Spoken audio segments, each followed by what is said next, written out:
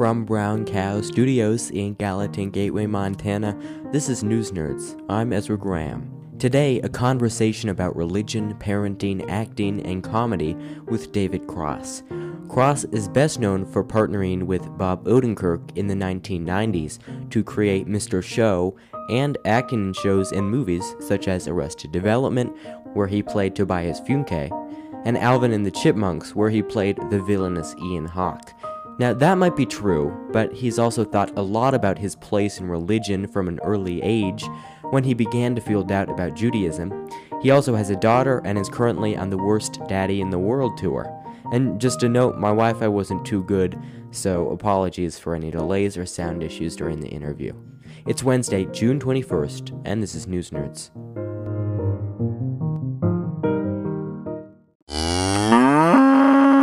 Comedian and actor David Cross is joining us now. He's best known for Mr. Show, which he hosted from 1995 to 1998 with Bob Odenkirk, Arrested Development, and the first three Alvin and the Chipmunks movies. We'll be talking about those three roles today. He also periodically goes on stand-up tour. Right now, he's on the Worst Daddy in the World tour. Thanks so much for being with us. Yeah, absolutely. My pleasure. So how's tour going for you right now? It's great. Starting to wind down this part of it. I started in early March. And because I have a kid now who is in school, normally I just go out for, 3, 4 months at a time. But now I go out for about 3, 4, 5 days and I come home for 3 days. And I've been doing that since early March, but I'm going to take the summer off and then I go back out in September and I'll be in Montana. I'll be in Oh yeah, you're Missoula at and the Elm. Bozeman, I believe. Yeah, I think you're at the Elm here. Yeah. So yeah, come on. Um, so I'm taking the summer off, but I'll be back out starting in September and I'll go through the end of October, early November, and that'll be that. I kind of like to start with how people got into their trade. So you graduated high school and then you moved to New York. Um, it sounds like after that you moved. No, actually, that's not actually true. I graduated, and then the day after I graduated, I grew up in Atlanta, and I Yeah. graduated in a high school in Atlanta. I went to New York for the summer, and then I Okay. went back to Atlanta for a year where I was doing stand up or starting, and then I moved to Boston when I was 19. So I wasn't really in New York very long. Okay. And then so you went to college. You went to Emerson College in Boston for a semester and then dropped out. I'd like to kind of talk about Yeah. the difference between the audience in Atlanta and then the audience in Boston for your stand-up comedy. And especially starting out, how that difference might have affected how you thought about that profession. Sure. Good question. Well, they were wildly different as you could imagine. The thing to keep in mind is it was 1982. 1982 is when I first started doing stand up, and I was 17. Just it was right before my 18th birthday. Stand up was starting to go through this boom, and it was just starting to spread outside of the bigger cities. There wasn't much of a scene, but there were a couple comedy clubs in Atlanta, and I just sort of one became my home base basically, and me and my peers, my friends who are also open micers and trying to get work and stuff, and the audience was very uh, I mean, kind of a mix of redneck and suburban Christian Yeah. folks. um, and uh, Now there's a more sophisticated audience, but back in 1982, there really wasn't. And then I moved to Boston, and that was much more amenable to what's now called alternative comedy, which doesn't really mean anything, but more personal stories, more bringing your notes up on stage, more extemporaneous kind of talking, and a really creative, inventive scene that was happening that I was lucky enough, my timing was pretty impeccable.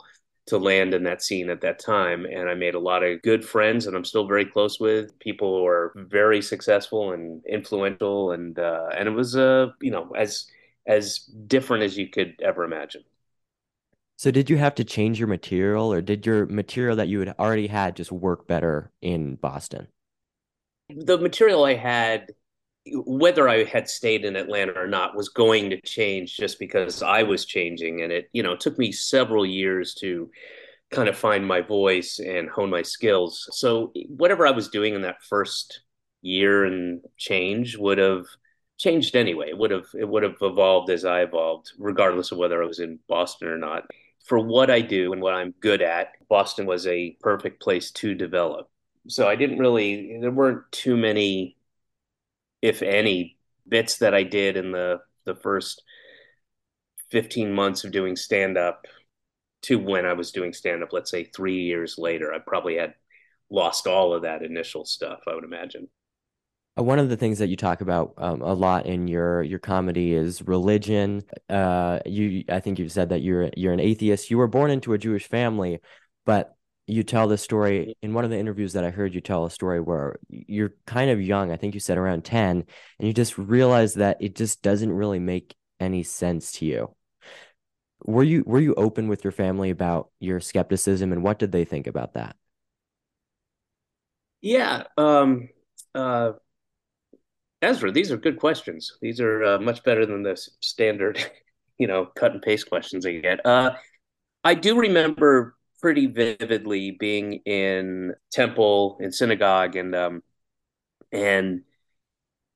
I kind of already was exhibiting like boredom with it, and Okay. not, and we weren't like strictly religious. We were religious, and we went to synagogue on the high holy days, but we weren't like, we were Reformed Jews, so it's really the least strict. And I did all the kind of standard obvious stuff, but it wasn't like I was anything past. I made a deal with my mom that I would go to at least after I got bar mitzvah, get confirmed, and then that'd be it. I wouldn't have to go anymore. I do remember though being at a service and just the hypocrisy, of saying all these things. I actually have a bit in my current set that is people saying one thing and then acting another way immediately. And it was all about status, and it was kind of gross. And I never believed for a minute these insane stories that were clearly made up, you know, 10,000 years ago to explain things that were not explainable to ignorant, fearful people. And obviously, there's still an element of that today. But we have science now, and science wasn't really that advanced, thousands of years ago when the Old Testament was written. And it was just like, well, this is clearly made up. It's not a bad story. It's a good story. I get that there's morals attached to it and life lessons, but you can't actually believe any of this happened, do you? And with Judaism, it's like, how dare you deny your people and your heritage? Tens of millions of people have died for this.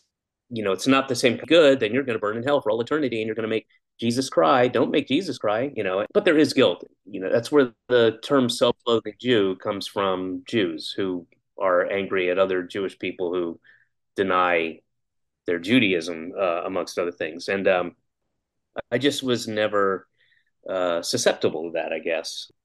When you were in your youth and you were thinking about religion, did you ever think back to the origins of religion and kind of imagine how religion started? Yeah. Oh, yeah. Part of what's informed my opinion is the history of religion and various religions and how they all borrow from each other, and they're borrowed from old pagan rites and traditions, and old ancient Egyptian, a lot of stuff in the Middle East. The idea of Christmas and celebrating the birth of Jesus on December 25th, that came later. I know I've read some things where if you people figured out that due to the alignment of the stars that they talk about, Jesus would have been born in April. And there's a great book. It's called Misquoting Jesus, and it's by a guy named, I want to say Bart Ehrman. Would you please look it up? And Yes, I am right now. Yeah. uh, Misquoting. Misquoting Jesus. And he was Okay. a theologian and grew up in the church, and then went to seminary and went to school, and he was assigned with translating some older Greek texts, and then he realized that people had gotten like substantial things wrong, and then that kind of led him down a trail. Well, if this is wrong, then what about this? And spent years and years and years studying it. He's written a number of books, and but that one, it's all there's nothing to dispute, and that informed a lot. Well, I shouldn't say informed a lot, because I was way I thought it validated a lot of the questions I had and the positions I had taken when I was younger. It's by Bart Ehrman. So when did you read Yep. this? Oh, I don't know, like 20 years ago, maybe 15, 20 years ago. Oh, okay. Probably, yeah, it was a while ago. He's written a number of books, but that one was the first one of his I read that was, the things that you just sort of were dismissing, but you didn't have any real proof, because I wasn't going to do the work. Somebody else did the work, and now I can point to it. But yeah, So let's turn to your comedic career and your career in acting. You first met please. yeah, let's do that. You first met Bob Odenkirk and went on to co-host Mr. Show with him from 1995 to 1998. Can you tell the story of how you first met Bob Odenkirk? And I should just mention, like, you've been working with him ever since. Yeah, well, initially, we weren't really that friendly, or I should say he wasn't that friendly. We met on the writing staff of the Ben Stiller show, where he was a writer, actor, and I was a writer. Initially, we didn't really get along. I mean, we weren't enemies or anything. That we just he's not a necessarily warm or social person, and I was very green. I'd just come out from Boston. I was kind of not really familiar with Hollywood, LA, or any of that stuff. And but then over time, we had tons of mutual friends. We would meet, hang out at parties, and then we just started riffing. And it's a thing that happens occasionally in life, if you're lucky enough to have it happen one or two or three times, where you meet somebody and you just click intellectually and perhaps comedically, which we did. And then we started writing some stuff together, and we come from two very different places, but our styles worked really well together. How do you deal with a project that doesn't work? Maybe it's either canceled or you don't want to continue pursuing it. I mean, it seems like there's a lot of different reasons for why something doesn't work, but how would you deal with something like that? Seems like it could be hard. No, I mean, I've had plenty of those. You just move on. You have no choice. There's not a whole lot you can do, and you move on to the next thing. I want to move to the Alvin and the Chipmunk movies. You were in three of them. They've made a fourth. Yes. I think you've talked kind of extensively about why you initially took that job and then kind of the conflict that took place while you were filming the third movie. They had you in a pelican suit on a cruise ship. Yes. You were also trying to film something in England at that time, so there seemed to be kind of like a lot of conflicts going on with that. And you've said that you kind of just went into that whole franchise just for the money. It made good money for you. Well, yeah, I didn't know it was going to be a multi-billion dollar, perhaps trillion dollar film. I had no idea. I don't think anybody really did.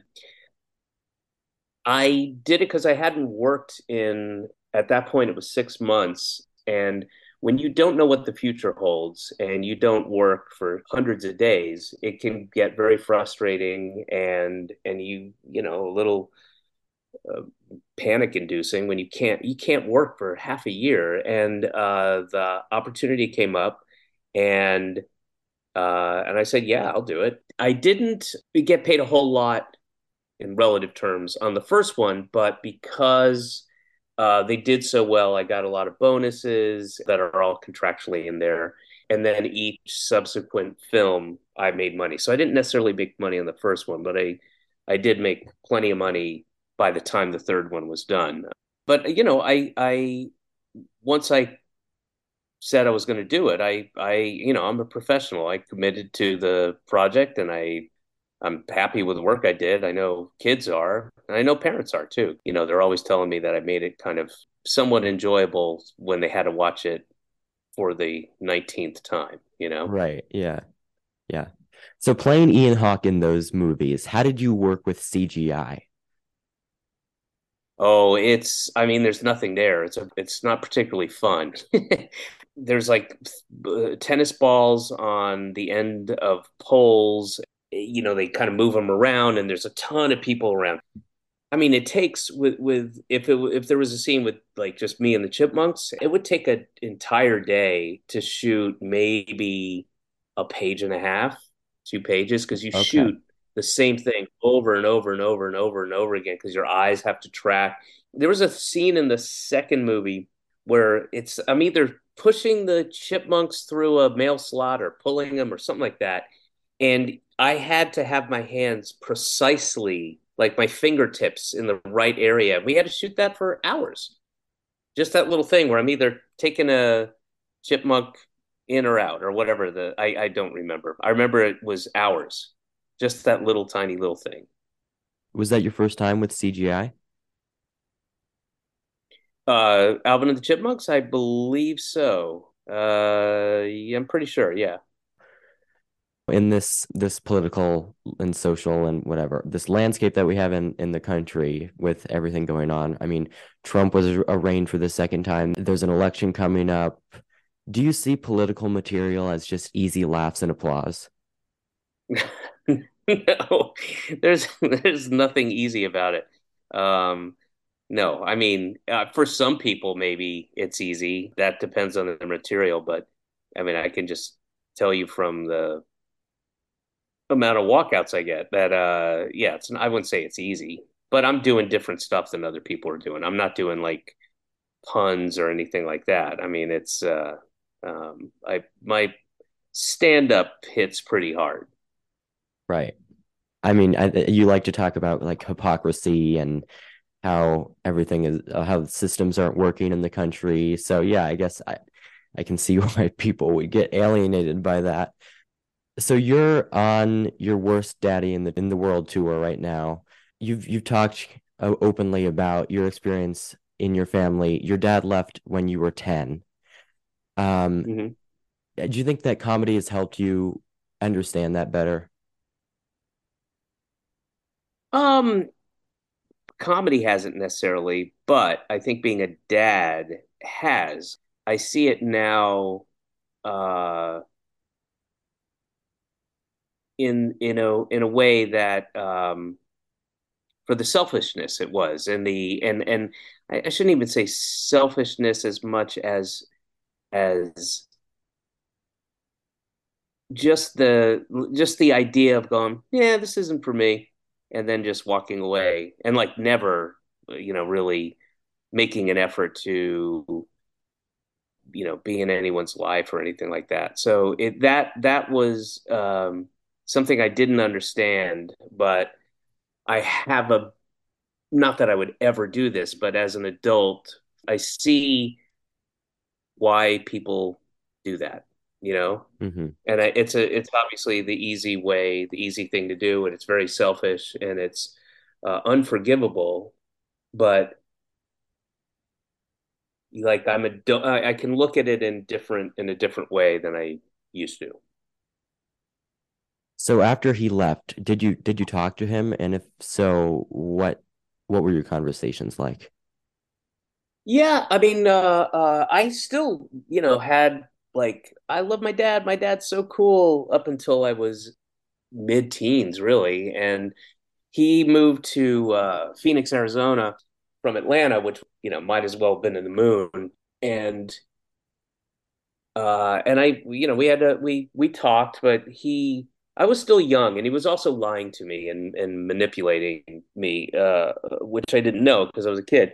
But uh, the last time I talked to him, where I just said, "All right, enough's enough," was when I was 19 years old.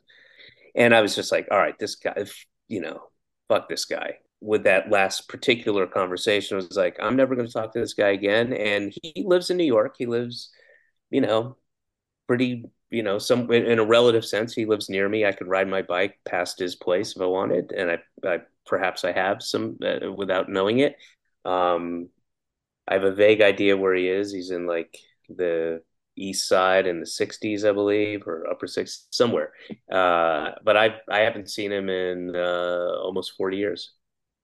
And he's never seen his granddaughter.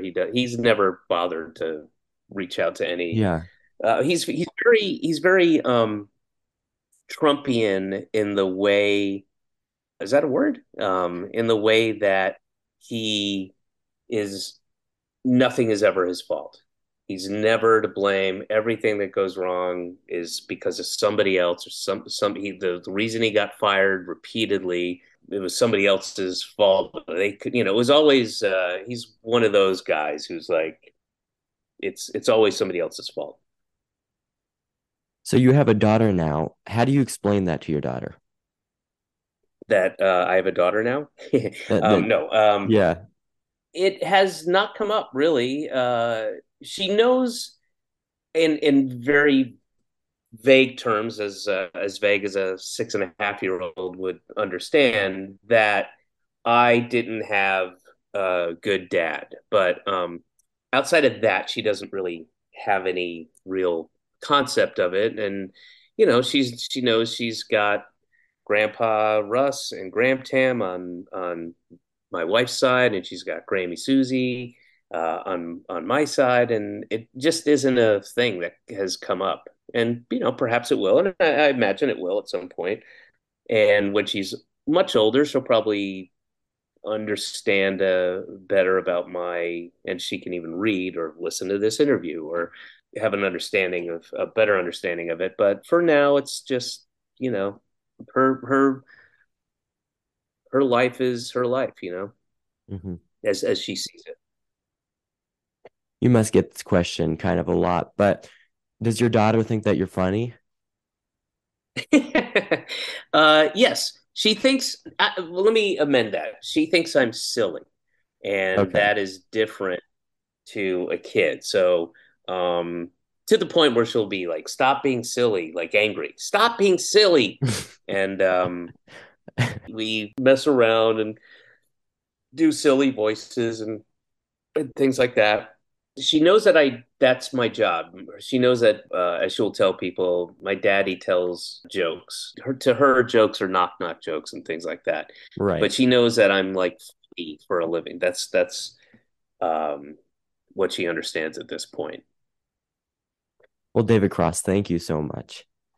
Absolutely, man. My pleasure. And again, some really good questions there. Yeah, I've done thousands of interviews, so that was refreshing. Thank you. Oh, good. Actor Okay. and Thanks so much. comedian David Cross. All right, Cubs fans, let me hear ya! 1, 2, 3. Take me out to the ball game. That was comedian and actor David Cross. Now, I was going to play the Alvin and the Chipmunks theme music, but I think you'll agree that this is better. If I ever get back, 'cause it's root for the Cubbies. If they don't win, it's a shame. 'Cause it's 1, 2, 3 strikes, you're out at the old hall game. That was awful. Thank you very much. so sorry. Next time, guys, next time.